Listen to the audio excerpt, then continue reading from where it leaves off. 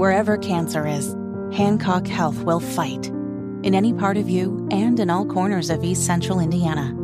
From Indianapolis to Greenfield to Knightstown to Rushville.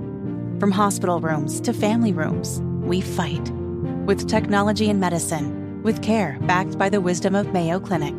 For you, for your family, and for your future in Rush County. We fight cancer here. HancockHealth.org/cancer. You set them up and I'll knock them back, Lloyd. One by one. We are gonna read Booze News, cause it's really fun. Once it hits your lips, it's so good. Hammer Nigel presents Booze News, Booze News.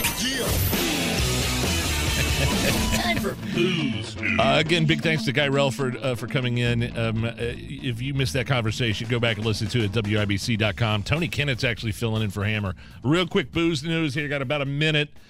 Headline from the Associated Press, Tony. Don't get drunk. Okay. UK government urges caution amid ambulance strike.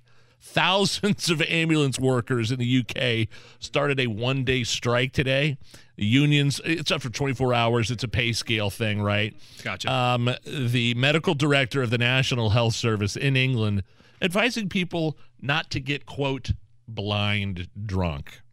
It's the season of parties, he said, pre-Christmas. So do enjoy yourself, but obviously don't get so drunk that you end up with an unnecessary visit to a hospital emergency room. You might not have anybody to take you there because of this strike going on in England right now. I'm telling you, they should have come up with at least some good holiday-themed puns. Don't go too much a wassailing.